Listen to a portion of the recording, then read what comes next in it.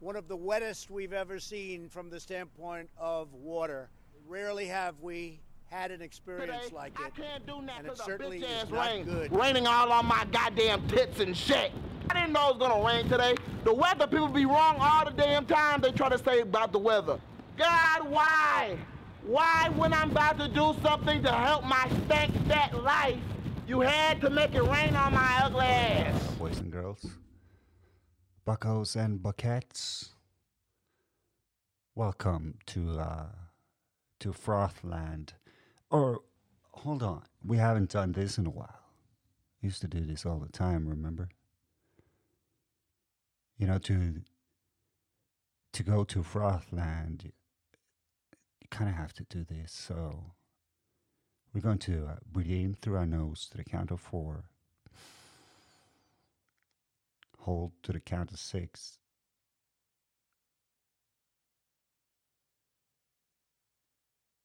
And exhale through the mouth to the count of 8.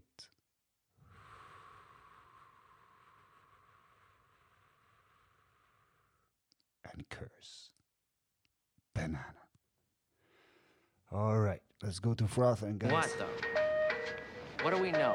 And then what are we not supposed to know? Not supposed to know. The roar you hear is the roar you hear is the roar you hear is the roar you hear is the roar you hear is the roar you hear the roar you hear the roar you hear is the people of this country. The roar you hear people of this country. The roar you hear is the sound of hope. The sound of hope.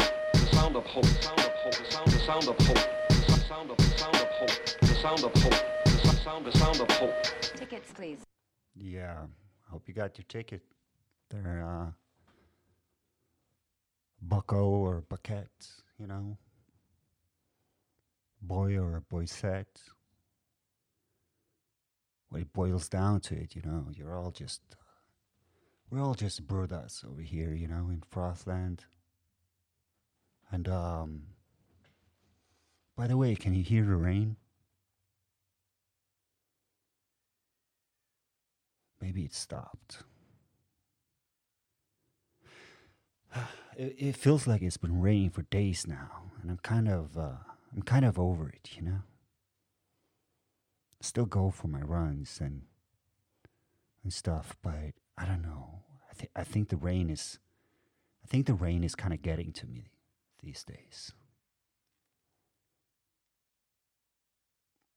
I used to love the rain, the sound of the rain on the roof or against a window.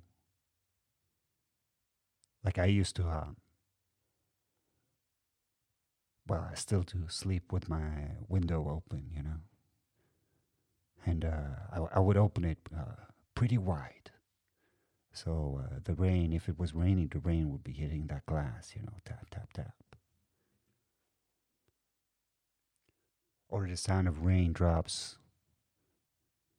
on the roof of a car. Remember how I used to go on these long road trips cross country with my mom, and that was that was part of it, you know. Weather, it would rain. We'd usually go, we'd drive through these mountains, and I'd just be in the back seat there with this. I was in charge of food and coffee. Coffee. Yeah. So you know when the mother there, my mother, pretty much when she needed that caffeine. In fact, hold on. I kind of do. I kind of need that caffeine. I'll be right back, guys. I'm almost there, guys. Just have to, I'm just stirring this coffee over here.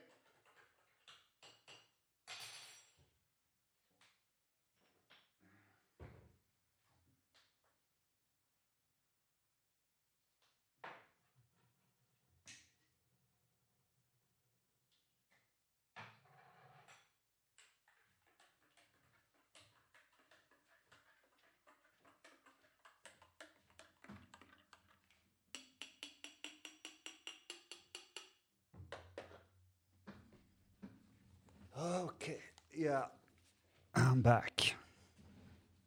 Thought I'd uh, I thought I'd start recording again as I'm, finishing up the coffee. I figured it would, bring you guys a little bit more into my space. Kind of like a, you know, kind of like a director's decision over here.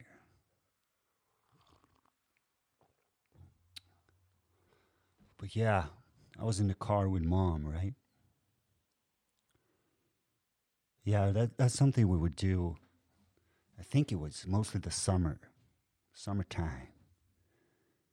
See, her father, my grandfather, he had a farm on an island outside of a city called Stavanger. And this island is, wow, it's changed. It's changed, It's not the same anymore, but in fact, now I think it's the place. It's not a city or town or anything. It's like a municipality. But if it's not the place, it's one of the places on Earth with the densest, most plentiful area of Teslas. Because they made a tunnel that goes to Stavanger. And Stavanger, well, it's like the oil city, I think it's called. And, oil people, a lot of them can afford Teslas, Because they work with that black gold. And so yeah. It used to be more simple. It used to be just farms, a couple of houses here and there. One grocery store, one gas station. I think maybe the only British petrol station or pump left in Norway was there when I was, not 40. A lot less. And when we went there, we would go across the mountains. And when we got there, or almost got there, we would have to take the ferry, Put the car on a boat. When you're a kid, that's kind of a crazy thing to do, Put the car on a boat. It's kind of cool. It's different.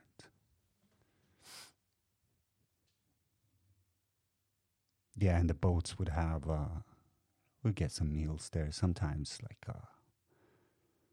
local stuff that we didn't get much where we lived. So it was kind of special, and I knew I was going to see my grandfather there. Maybe his dog.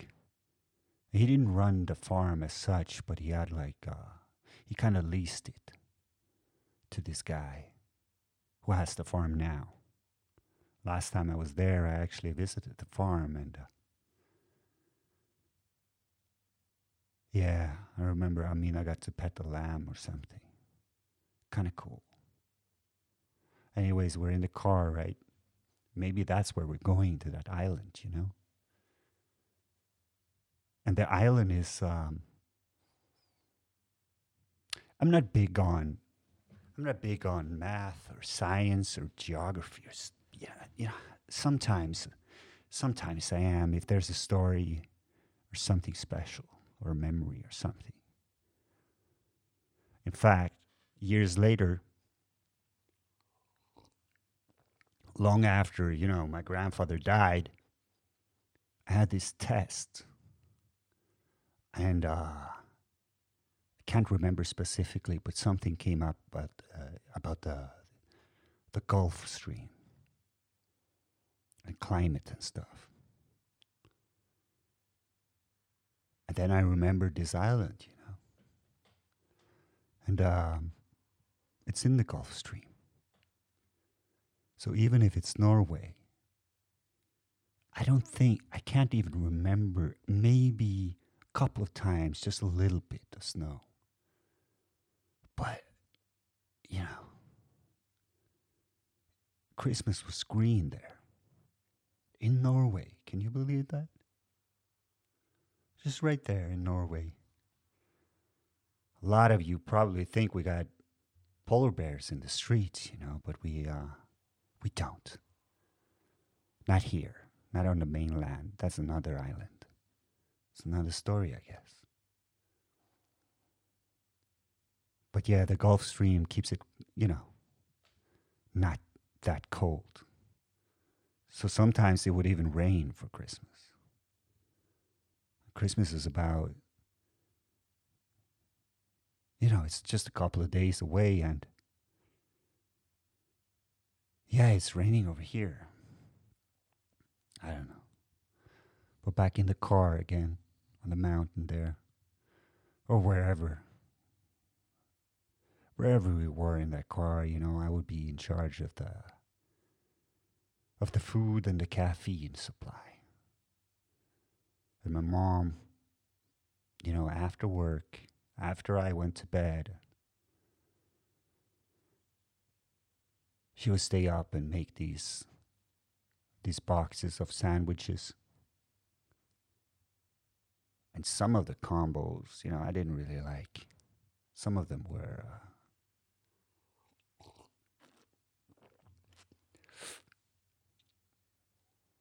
so I had my favorites, you know.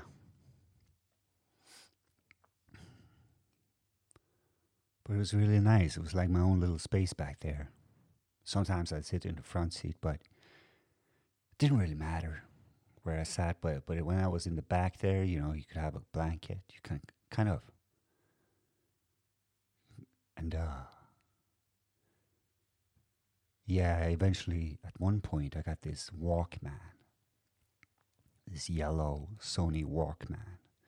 Listening to cassette tapes.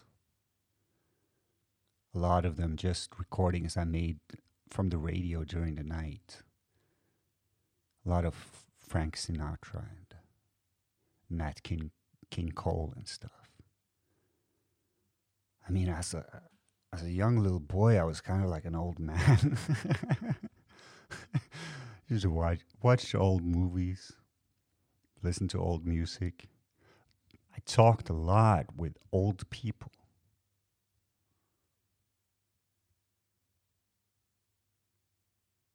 And, but you know, the rain on the roof, sometimes that was all I listened to.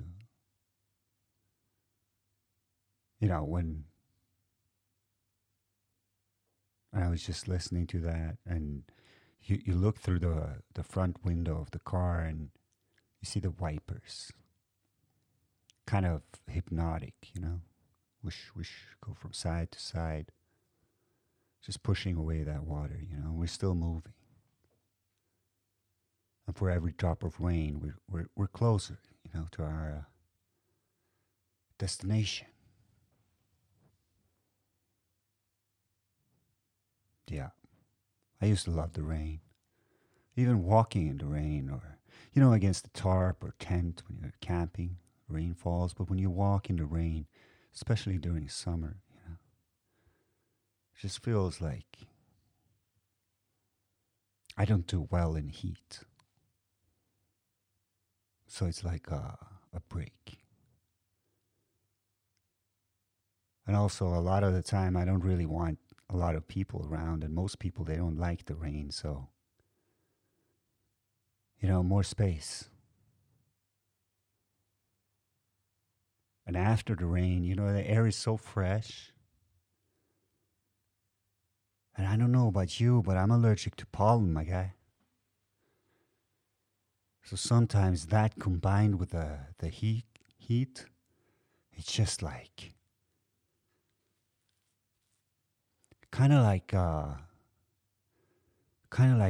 going to IKEA these days. You know, you have to wear a mask, and you're just breathing a little heavier, you know. And but yeah, the air is so fresh after the rain, and the grass is greener, and the sun feels nice because you went through that cold rain.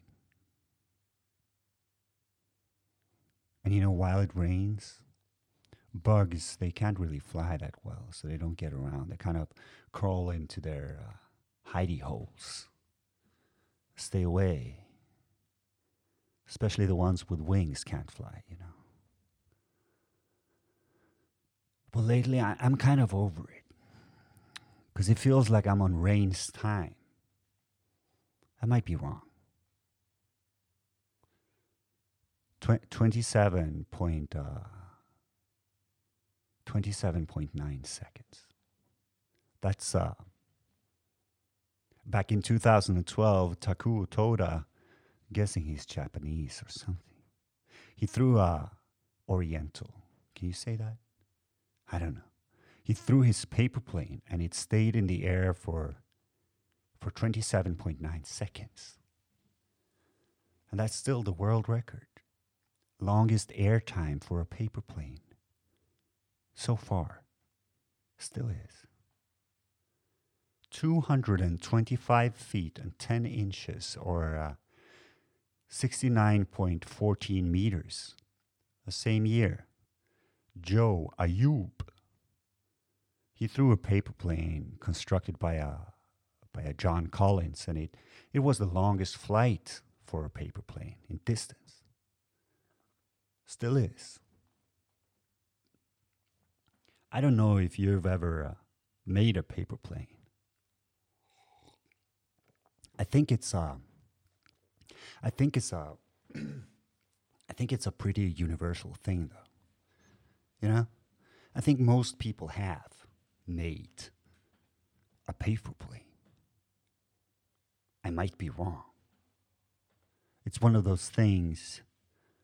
You know, you can make the basic paper plane. You can get a little bit more advanced there. You can add some adjustable flaps to make it turn. Even do loops. You can maybe twist the tip a little to make it dive like a swallow or one of those Stuka bombers. Yeah, it's one of those things I think most people associate with children playing, or something that, you know, it's not really that serious or important, or that most adults think that way. I think I might be wrong. But paper planes, I might be wrong about most people thinking that way, but paper planes, it's more than child's play and chasing world records, you know. Way back in the day, somewhere in ancient China or Japan or, you know, the Orient. Still don't know if I can say. Well, around the year 500 BCE, it's generally considered the time and, you know, place or places for where and when paper planes became one of those things that we do, us humans, folding paper into various shapes of various levels of difficulty. You know, origami. It can be an art. It can be a way of meditating, because you're practicing that attention to detail, that focus, you know. It can be a small business, I guess. You can make like little gifts, or you can fold cards, you know. And I'm guessing most of you have heard of Leonardo da Vinci. I'm a big fan. He made this, one of his famous inventions was this ornithopter, sort of a hang glider with like a Flappy Bird hang glider. I don't think it was a a great success in terms of flying. I don't know if you ever tried it, but I think eventually you would just fall down or something. Yeah, I remember watching this. I watched this show with my daughter there, Amina, called Da Vinci's Demons. And in one episode, he was commissioned to make soldiers fly, and he made this thing. And while it was never used in combat, he successfully demonstrated it to a potential enemy, so they stayed away. So maybe that's what was all he was trying to do, Maybe he was just trying to avoid war. But yeah, that started with a paper model. And fast forward to the 1924 banquet in Holland.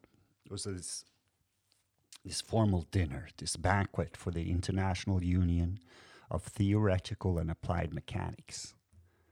Great minds, big brain fellas from all over the world, and they are gathered at this dinner. And Theodor von Karman, he was one of them. Hungarian American. He's regarded as the outstanding aerodynamic technician of the 20th century. Kind of a big deal, I guess. And at his table was this other guy, Ludwig Prandtl. He was a German fluid dynamicist, a physicist, an aerospace scientist.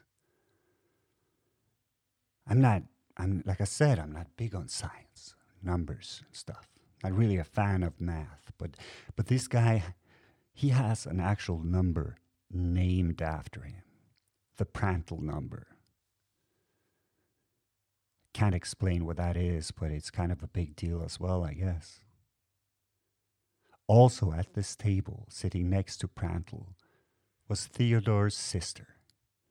And in the book, The Wind and Beyond, published in 1967, Theodor recounts a moment from that dinner table. 43 years later, my guy. A man who has achieved so much, he even has his own banquet named after him now, But still, this moment, this is something he still talks about more than 4 decades later. Because of this German guy. Kind of a big deal to him, I guess. So what happened? Well, according to Theodor, in his own words, Prandtl was also somewhat impulsive. I recall that on one occasion, at a rather dignified dinner meeting following a conference in Delft, Holland, my sister, who sat next to him at the table, asked him a question on the mechanics of flight. He started to explain. In the course of it, he picked up a paper menu and fashioned a small model airplane, without thinking where he was. It landed on the shirt front of the French Minister of Education, much to the embarrassment of my sister and others at the banquet. 43 years. Wow. I think we might have a new world record here, guys. Longest paper plane induced grunge or something. I stand with Ludwig on this one. Almost a century later. I got your back, Ludwig. I guess Theodor here wasn't that into paper planes, Guess he saw them as frivolous and childish or something. Huh. It's 1930, and this dinner is probably over by now. And across the pond, in the United States, Jack Northrop, he was one of the co-founders of the Lockheed Corporation. In case you don't know, major corporation, and played a major role in aviation and space flight history. And at the time, he was using paper planes in research and development for larger aircrafts. We swim back to Europe in Germany.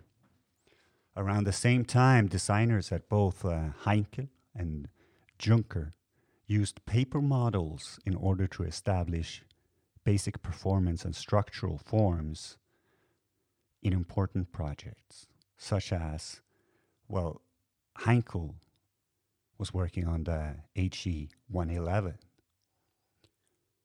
And that was a German bomber aircraft designed by Siegfried and Walter Gunther at Heinkel in 1934. And due to restrictions placed on Germany after the First World War, prohibiting them from, I guess, making and having bombers, it was developed, manufactured, and classified as a civil airliner. However, from conception to design, it was intended to be a fast medium bomber for the Luftwaffe. And during World War II, it was used as a strategic bomber during the Battle of Britain, a torpedo bomber in the Atlantic as well as in the Arctic, and as a transport aircraft at the Western, Mediterranean, Middle Eastern, and North African front. So this wolf in sheep's clothing was at one point all paper. Imagine that. Tell me that's not serious. War. Pretty serious, my guy. I don't think children start that many wars, though. I might be wrong. And Juncker designed the Ju-88 in the mid-1930s as a Schnellbomber. Literally translates to a fast bomber. The idea was it would be too fast for fighters of its era to intercept. It suffered from technical problems during its development and early operational periods, but became one of the most versatile combat aircrafts of the war, serving as a bomber, dive bomber, night fighter, torpedo bomber, recon aircraft, heavy fighter, and at the very end of the war, as a flying bomb. You know, kamikaze style, but German. And just like the Heinkel, this was also all paper at one point. Yeah, I'm not a fan of math. Even less of a fan of war, you know. I used to be a fan of paper planes. And I don't hate them now. I'm not like a Theodore or anything, you know. I mean, how long has it been since you made a paper plane? For me, it's been years. Years since I got that sheet of paper out and just did my best to fold it right. Because, you know, just one little mistake and it can mess up the whole thing. I never got that fancy. My paper planes would do terrible in war, but then again, if they had developed my kind of paper planes instead of the Juncker and Heinkel, maybe it could have saved some lives, you know? Not pilots' lives, though. Not German pilots, anyways. It's been years. And while I can't remember the last time I made a paper plane, I can remember a lot of paper plane related moments. And none of those memories are bad memories. Back in elementary school, I asked this girl if she wanted to go steady. When the teacher had her back turned there, I threw a paper plane across the room and it landed perfectly on her desk. Good stuff. When I fold a paper plane, it kind of does that thing the sound of rain used to do for me. Kind of cancels out the noise, you know. Kind of meditation, I guess, even if I'm not that great at it. Even if I somehow mess up, you know, just a little, still gives me that focus, that peace. And I just do my best. And after all, it's just a paper plane. Nobody's dying. But the paper plane is flying, even if it's just for a couple of seconds. And when I throw a paper plane, again, far from an expert, I really don't know what I'm doing. I'm not going to break any world records, you know. But I try. And it flies. And when it flies, time kind of stops. Even if it is for just a few seconds. Even if it lands on the wrong desks. Or even if she says no. There's this moment, you know. Bombs could be falling from the sky and I'm just over here just watching this paper plane just fly, you know. And yeah, the rain will stop bugs from flying, especially those with wings, including those that sting. I don't know much about anything, really. I know you can't beat world records with paper planes in the rain. I know you can't fold paper planes out of wet paper. I know you'd have to fold and fly the paper plane like inside, somewhere dry and kind of spacious. I guess I just feel like no matter where I go these days, there's water on my paper plane, so I don't even try. I'm probably not the first to say this, but if I'm not, I have no idea who did. But when you stop trying is when you start dying. Rain is not the problem. Rain is just it's just nature doing nature, you know? And I know something else, guys. I know it's time to get that piece of paper. In fact, I'm about to do that right now. I'm doing it, guys.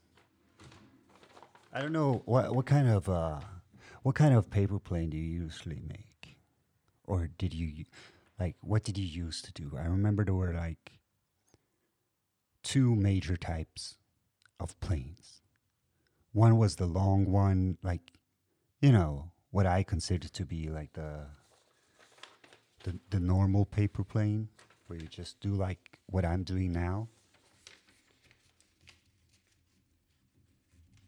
You just fold it.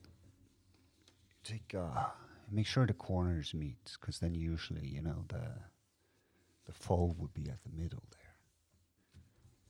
And just fold it. Well, if it's the what you call that, A4 format, you know, the normal,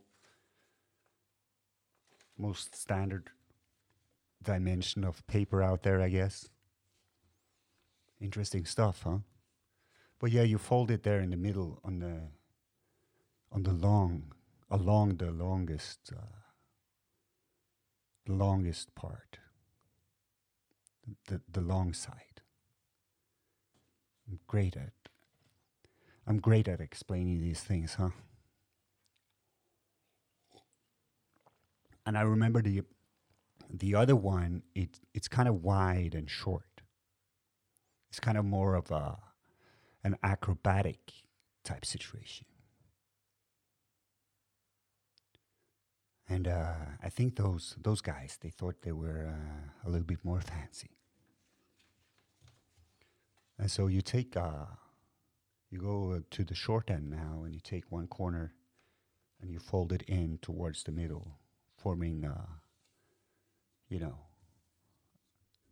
making that, turning that corner into like a diagonal edge of short. Now you have a 1, 2, 3, 4. Now you have a five-sided surface. It's not a pentagram. And I messed up a little. I have to redo it. Because you fold it towards and into the crease in the middle. You can do it with me, guys. I'm not fast. And then you do the other side. You go on the left side. Just try to do your best to make sure they're symmetrical, same. Now, you should have an arrow-like shape in front of you, like a wide arrow tip. And, broad-tipped arrows, they'll mess you up, dude. But they don't go as far as the narrower ones. So, aerodynamics 101 here with Mr. Froth, the national expert so far, the only one. And so, you take one of those sides. I usually go right, left when I do this, and you just make it pointier in a way. So you take the corner there and you just fold it into the middle, and you just make sure everything is straight all the way down. And you just take your finger there and just run it along the edges, and that will sort of solidify this position of this future wing. And you do the same on the other side. Again, trying to do your best. Just, this paper was a little bit wrinkly. It's probably a better idea to use, a fresh sheet of paper. And also, this is just standard print paper, so you can get thicker paper for probably more solid aircrafts and stability, and then again, weight, might affect the distance traveled.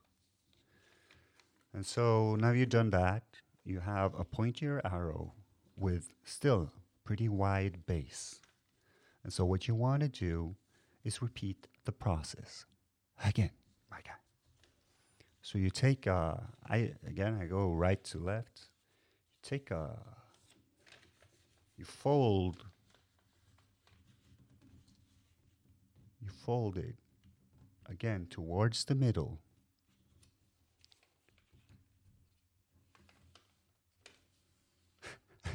Haven't done this in years. And you repeat on the other side.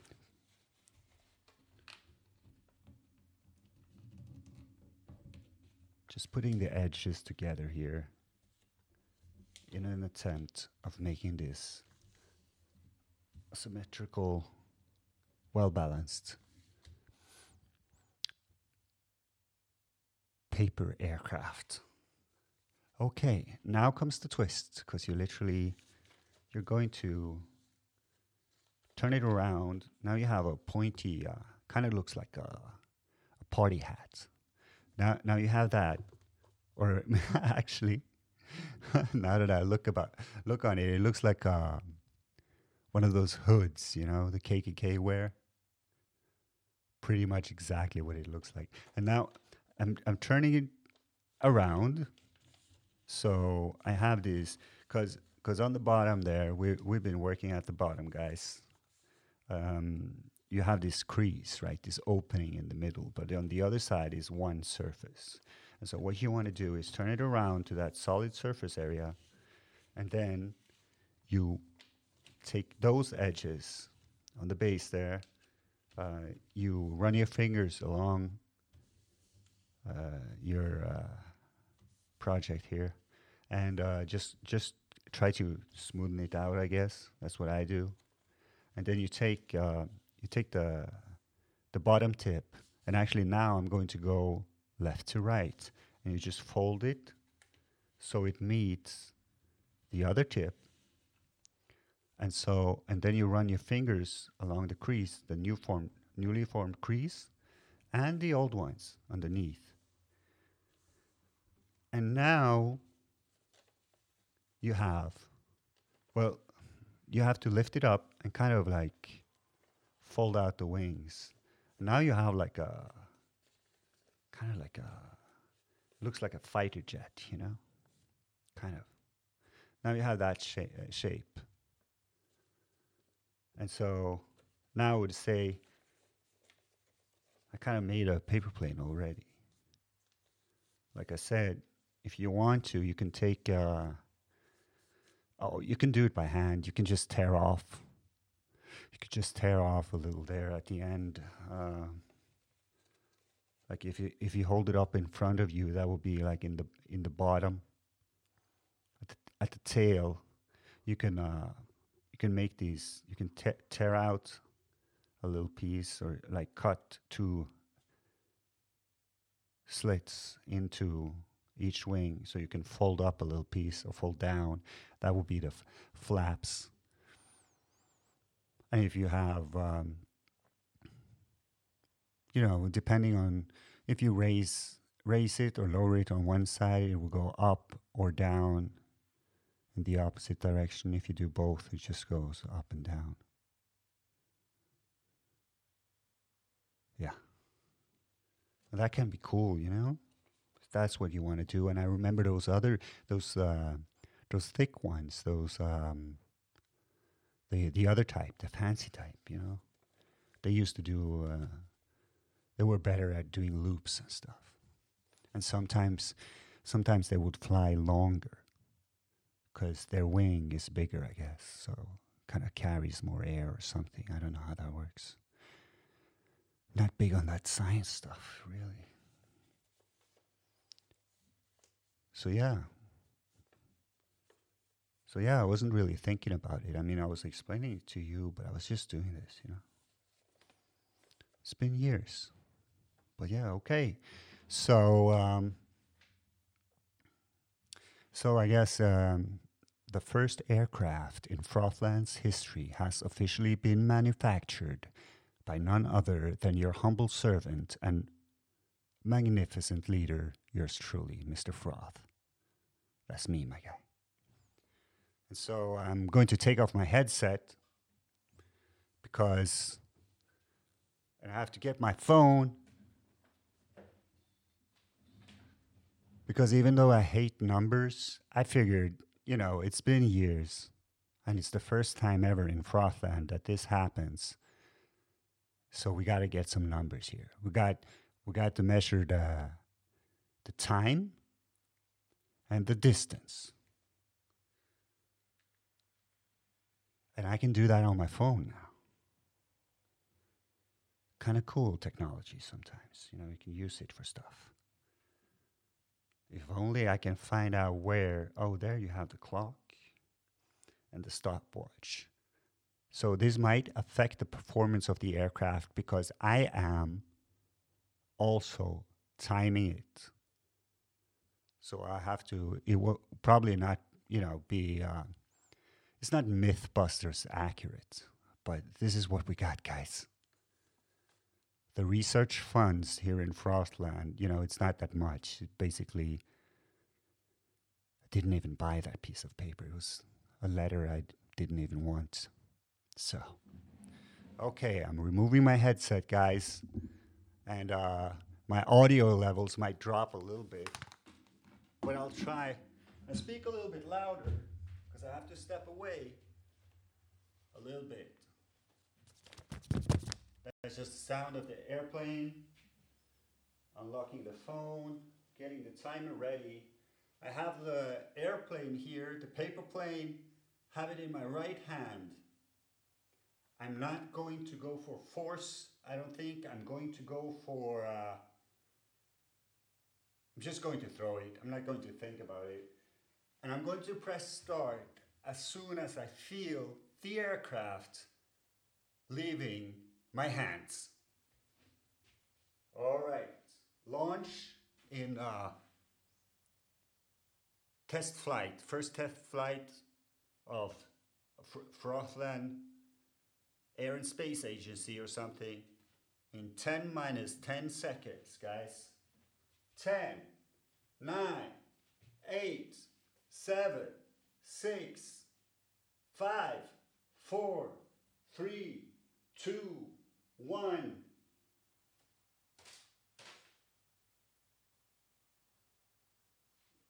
Okay. I forgot to press the timer. So that was a test flight.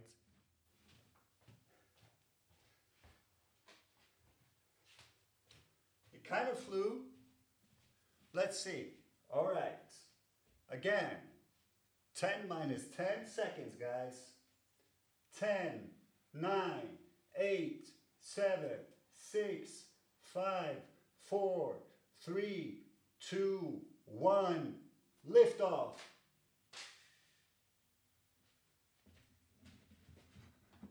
Time.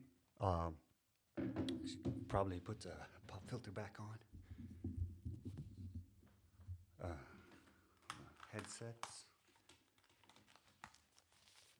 All right, so I have the time here. 2.35 seconds. Not a world record, but it is a record here in Frothland. It's a national record. So I'm a record holder now. That's kind of cool. Now for the distance from the edge, the very tip of my yoga mat. And as it was flying, it did hit the kitchen cupboard. And if the cupboard hadn't been there, if we had been able to do this outside or something, or maybe had a bigger space, might have gone farther, for longer, who knows. But yeah, using this tool, utilities, it's called Measure. All right. Just a little, let me see. Okay. And so, yoga mat to the nose of the aircraft, and we got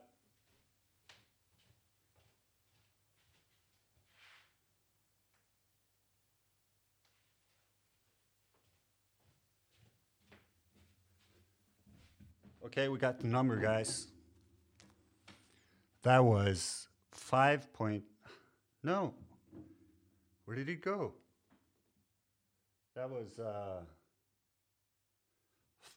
5, apparently I have to point the phone at the place.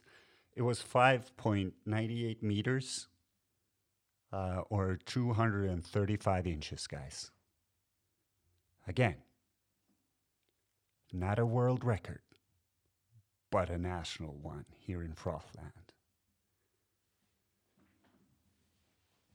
So, yeah. Also, time since I last made and tried an airplane, a paper plane, I mean, just moments ago. No casualties. Just a guy in his 40s just a guy in his 40s on a paper plane on a rainy day.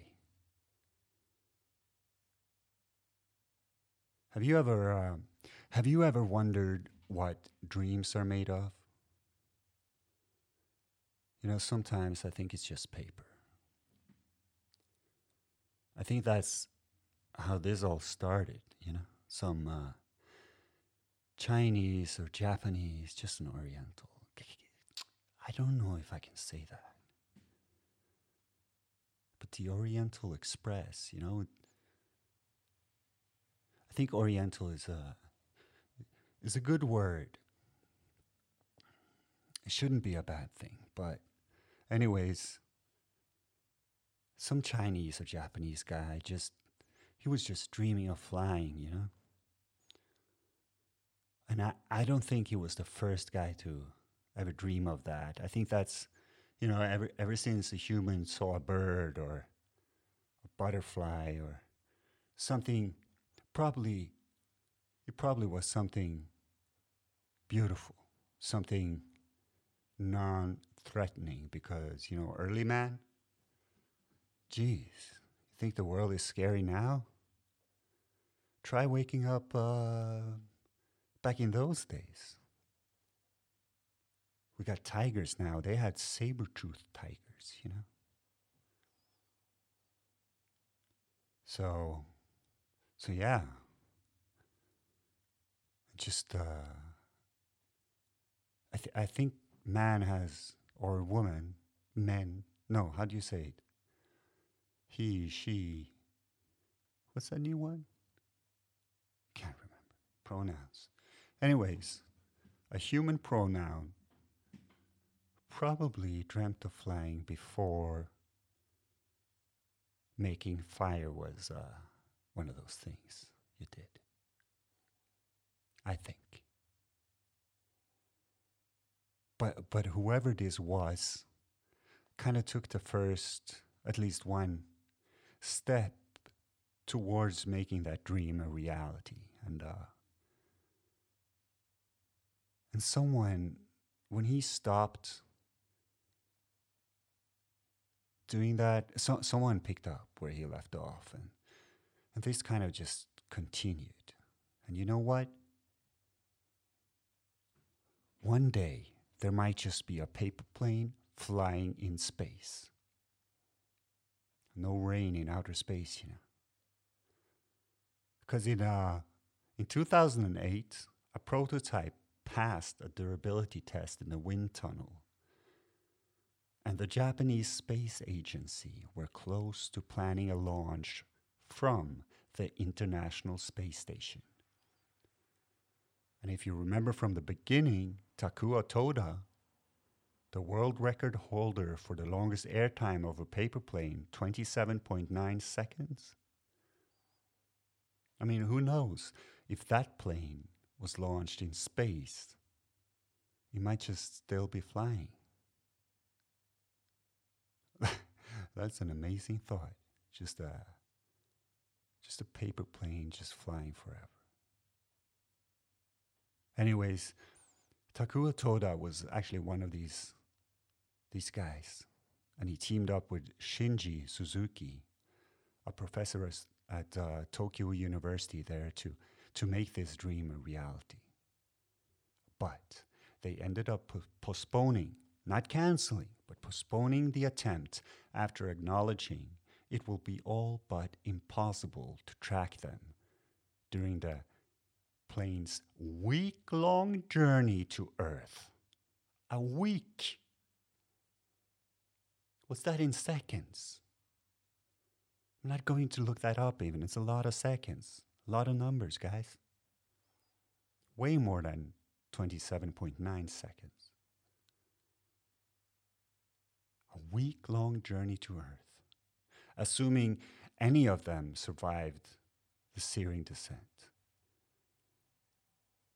But just like back in the day when that guy in ancient China or something, for whatever reason, probably death, stopped making his paper planes, someone else picked this up and continued working on it. And in February 2011, 9 years ago, back in Germany, 200 paper planes were launched from a net underneath a weather balloon 23 miles or 37 kilometers above ground. They were designed to maintain stable flight even in gusts up to 100 miles per hour. Wow. The paper planes were also equipped with memory chips from which data can be uploaded, and they were also trackable. And the planes that survived were found in other places in Europe, North America, and even Australia, guys. And Australia is 14,457 kilometers or 8,983 miles away from Germany. Kind of far. Kind of a big deal, I guess. A paper plane, I mean. Potentially. And I don't know if there was any rain that day. You know, if there was, maybe it got to some of those 200. Maybe the other ones that made it, maybe they just got lucky, you know. Then again, the Earth is what? The surface, I mean, is what is it like 70% water? I don't know how likely it is on average that it rains, you know, like anywhere on Earth. Any time of year I guess it could potentially rain anywhere, anytime. And everywhere on Earth, at pretty much all times, they record weather data, you know, including rainfall. Anything from people like Mr. Singh's father to scientists. So there's probably people out there with a number, you know? Like the odds. But I'll just stick to the surface area for now. You know the game, the floor is lava? So I'm thinking kind of like that, except you're in a room, like an indoor swimming pool type situation there. And you have like 200 paper planes. And the swimming pool makes out 70% of the floor. And you're just there. You know, you put a blindfold on you and someone spins you around a little bit and you're just throwing 200 paper planes into the room. Might just be a waste of time. But you know what? To me, if you do that and it feels to you like you're closer to some sort of peace, or you're closer to living out a dream, I'm with you, my guy. Just don't fall into the pool and drown in the process, you know? Just don't. But even if you did, you know, at least you died trying. And drowning caused by a paper plane, definitely, you know, you get some points for originality there. You might get one of those Darwin Awards. Heard about those? It's even a movie, great movie, love it. Highly recommend, but there's a movie called the Darwin Awards.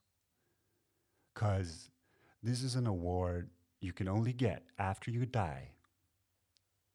And especially if you die in like a very dumb or ironic way, like that. I think he was the CEO or inventor of, you know, the Segway thing you stand on and you could just drive around. Well, he died driving that thing off a cliff. I guess the brakes didn't work or something. You know, maybe he was just having a Thelma and Louise moment. Who knows? Maybe he was just dreaming of flying. I think it's safer to make a paper plane, though, even if there's a pool around. Yeah, I didn't die trying, but I did it, guys. And I shared it with you. First paper plane in years. First ever in Frothland. And my paper plane is definitely not ever going to space.